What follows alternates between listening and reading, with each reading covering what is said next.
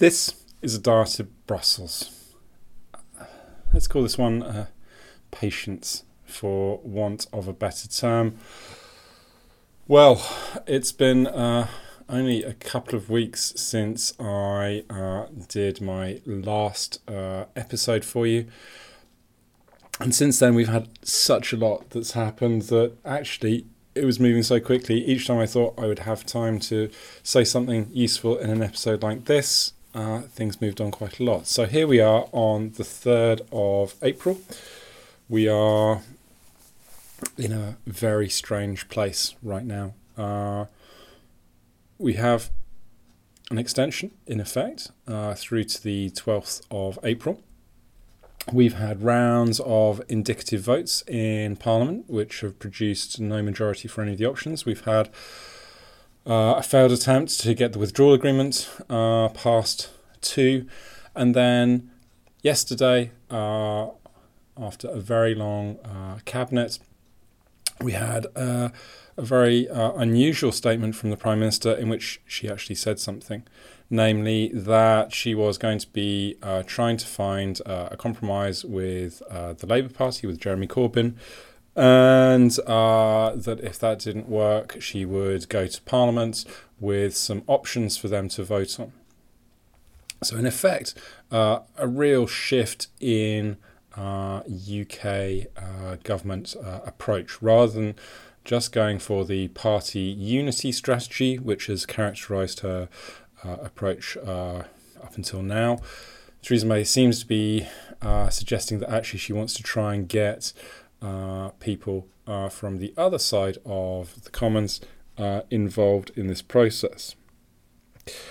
Now, the reason that I call this episode Patience is that Donald Tusk was saying, well, we need to see what comes of this, and was encouraging that virtue of patience to be applied in this case, because frankly, the main overnight response to this statement is one of uncertainty.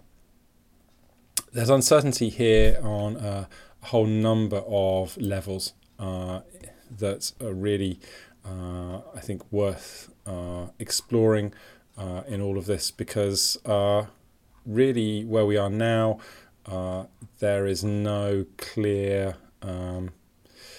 situation on a number of levels. So let's just try and work through what Theresa May is suggesting and where the problems might lie with this. Now, the important thing, I think, is that Tuesday's cabinet was pre-programmed ahead of Monday's second round of indicative voting. Now, this, as you all know, was an effort by Parliament to try and articulate a majority view that might help sway the government. Now, this has all been coordinated by Oliver Letwin, who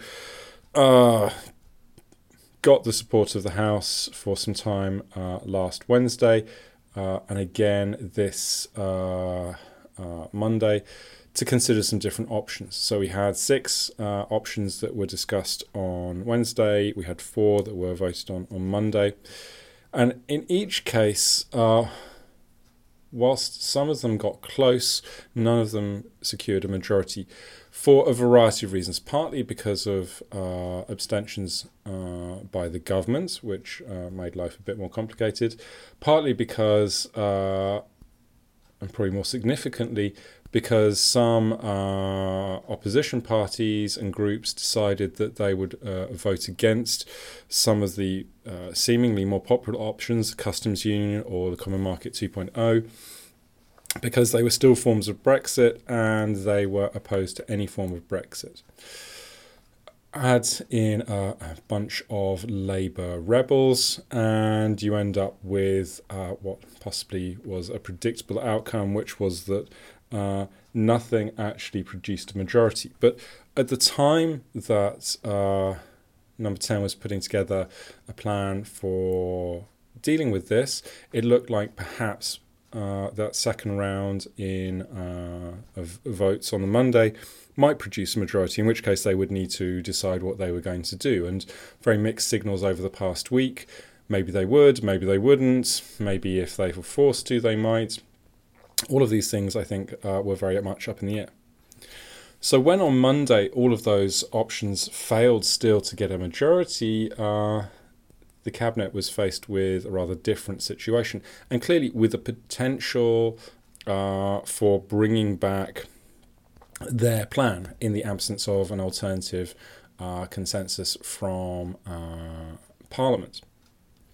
Now, having said that, it's clear that Cabinet has some very strong divisions between each other and within itself, which led to a very long discussion and then this rather strange statement by Theresa May. Now, it's strange, and I think it's really worth stressing this, because it is so out of keeping with the way that she has tackled things up until now.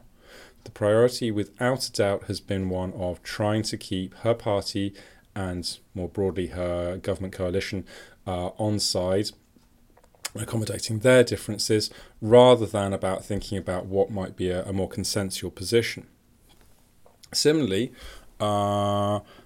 any kind of discussion of trying to find a way through with the Labour Party has been anathema on both sides, actually, that there's really been a lack of desire to either be propped up by Labour or for Labour to prop up a Tory government that they think is on its last legs.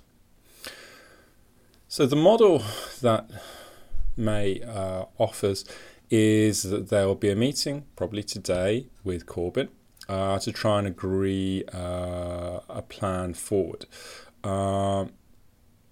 If they're able to do that, then they'll bring it back to the Commons, and the aim would be to try and get a vote on the withdrawal agreement put through. So presumably the quid pro quo would be Labour would get some revisions in the political declaration, which could be done on a separate track and could be done very quickly, probably within 48 hours. You would then have a revised package for meaningful vote for, and Labour would then vote with or at worst abstain in supporting the agreement as it stands. Now, with all of that in mind, then you would have a position where the UK had then approved, in principle, the withdrawal agreements, ideally by the end of the week. You'd be then able to tell the European Council that the UK was on track for that process, and hope then that on Wednesday's emergency European Council on the 10th, which is just a couple of days before the current deadline, that then they would accept the UK was going to be leaving, would give an extension to the 22nd of May, which would allow time for the UK to complete its ratification of the implementation bill that's necessary to translate the withdrawal agreement into UK law. That's the plan. That's the best case scenario. I would imagine you are well versed in these things enough to spot the numerous bear traps in all of this. Let's just think a bit about the problems. The first problem is on the European side. This plan requires the EU to accept an extension from a week on Friday, so the 12th of April, to the 22nd of May, so the day before the European elections, on a promise, which is that government and Parliament in the UK will behave well, that they will not mess around with implementation, and that they totally definitely won't find themselves on the 22nd saying, terribly sorry, something's gone wrong, we need a little bit more time because we haven't completed our ratification process. Because, as you remember, the reason for the short extension, or the kind of extension the European Council offered, and we talked about this in the last episode, is that this is all shaped by the European elections. So the EU doesn't want the UK to be a member state on the 23rd of May, when it's due to hold European elections. It doesn't want it to be a member state and not hold elections. So if it gets to the day before and it turns out that you do need a little bit more time, then that creates a real problem for the EU. Now, there's no time for a fallback. There's no time for an adjustment. I know we've talked in the previous episode that actually the current Parliament is still in session until the end of June, but the EU really, really, really doesn't want to get dragged into anything that smacks of uncertainty on that front. And even if it did, it will be saying that it really doesn't, and you would expect there to be no movement on that issue whatsoever. So even in the best case scenario of getting the UK to complete withdrawal by the 22nd of May, there is a real problem for the EU. So the EU will have to work out quite how it deals with that particular issue. Various people suggesting, well, perhaps the quid pro quo on the European side might be that the UK commits to putting in place the arrangements for a European election on the 23rd of May, but it doesn't use them. It's able to cancel them nearer the time, should that be necessary. But at least it's got everything in place just in case. Now, that might be acceptable to the UK. It might not be. Frankly, at this stage, I really don't know what the UK is going to say yes or no to on that particular front. But that might be a way of squaring that particular circle. But all of this is still best case scenario, and it's very, very clear that we are not in a best case situation. If we go through the steps of what May is proposing, if we think about today and the meeting that she is going to have with Jeremy Corbyn, and apologies if you're listening to this after today on the 3rd, you can tell me if I was right or wrong. It is hard to see how there is going to be a great meeting of minds between May and Corbyn on this issue. The things that are going to be problematic are firstly, how much should Labour help the government out, first of all, which is always going to be the problem. Why should Corbyn help May out of a hole? The music overnight from Labour was relatively positive, but clearly there is a problem for Labour. That what should they be asking for in all of this? Should they be asking for a customs union? Should they be asking for basically their alternative plan, which is close alignment with the single market, which is not an entirely viable position? Is it something to do with workers' rights? Is it something else? Do they want a second referendum? No, of course they don't want a second referendum. But what is it? What's the ask? And what can they ask that they can get? And on the Tory side, there's going to be the problem of, well, even asking is causing some real unrest in Tory ranks, in the cabinet, in backbenches. There are some really unhappy people out there. Now, it may be that unhappiness translates into backbenchers deciding or making it known that they will vote in favour of a new motion of no confidence in the government, and Labour is not going to pass up that opportunity. I'm very sure of that particular point, especially given now that we are down to a working majority that is of 4 in Parliament, and maybe down to 3 depending on what happens with the Newport by-election on Thursday. Now, it takes very little really to kick this off the timeline that has been talked about. Even if May and Corbyn can come up with a plan together, and if not, even if Parliament can come up with some kind of position on an indicative vote basis, and there's no clarity about what the indicative votes would be choosing among, you still have a problem that you still have to get approval of the meaningful vote. And what's becoming clear is that the EU doesn't want to give any more extensions past. It doesn't want to do a short extension if it doesn't get MV4 passed.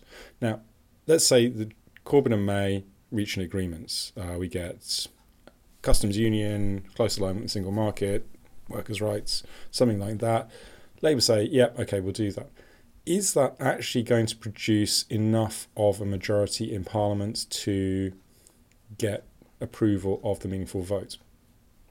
If we think about what there is, there's going to be a hardcore of Tory rebels in the ERG. There's going to be the DUP, who are still going to vote against because the withdrawal agreement will still be the same withdrawal agreement.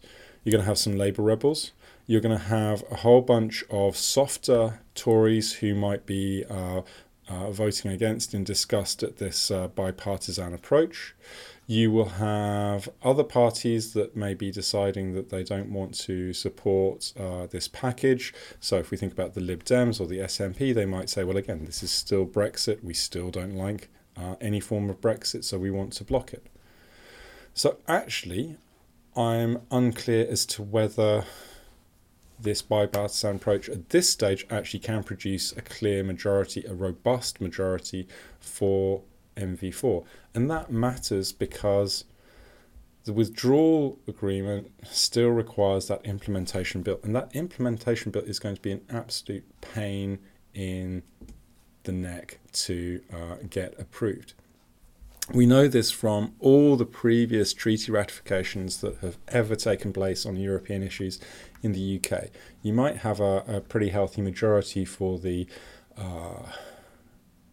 implementation or the principle in abstract, but when it comes to actual legislation, it's tooth and nail. Think back to Maastricht and the long battle about Parliament approving the domestic bill to enforce that. There will be very hard action from the DUP, from the ERG, from other hard Brexit groups within Parliament against particular provisions, against all of the ideas that the withdrawal agreement contains, particularly if the withdrawal agreement contains a lot of detail, which it might.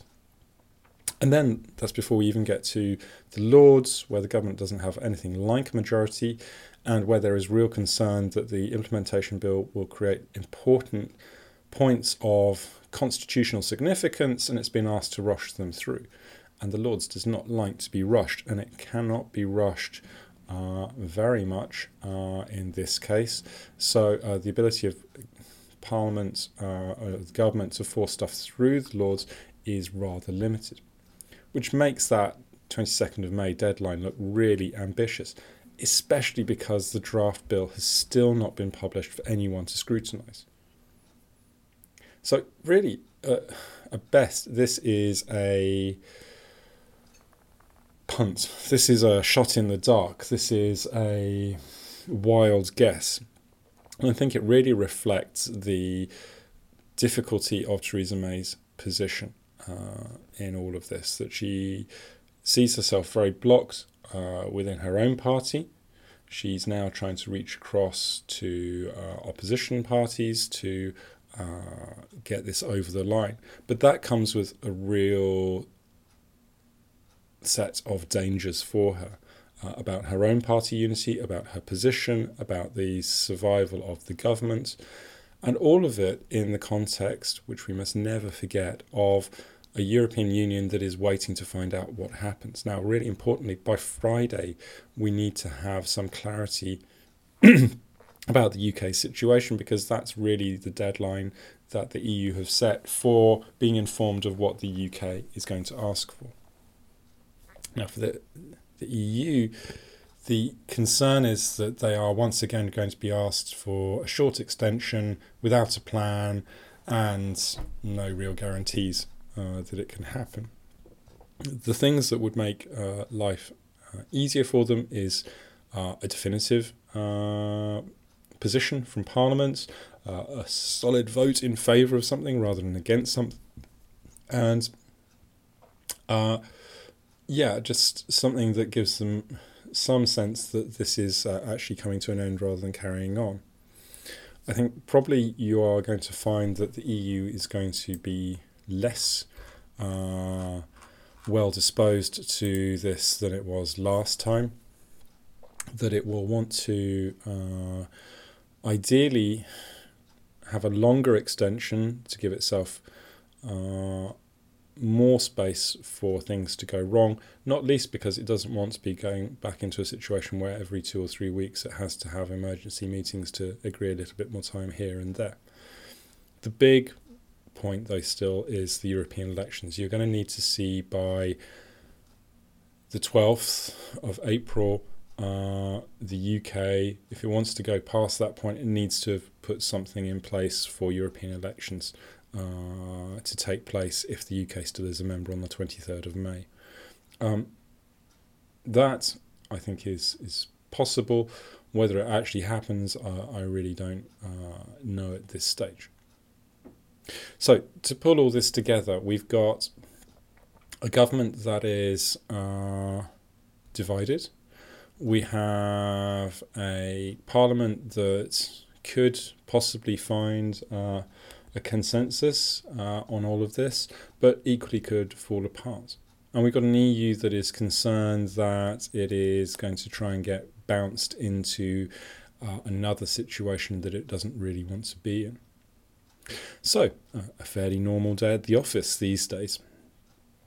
What we'll do is, as we know some more about this, we'll come back to it. By the time of the European Council next week, so on the 10th, we should have a lot more clarity about where this is going, and we'll know whether the 12th of April turns out to be the day the UK leaves the EU without a deal, or whether it's the start of another rather long extension. I think those are probably your two options. Which one actually takes place is in the hands of others. So, have a great week, and hold on to your hats because it's going to be another bit of a whirlwind.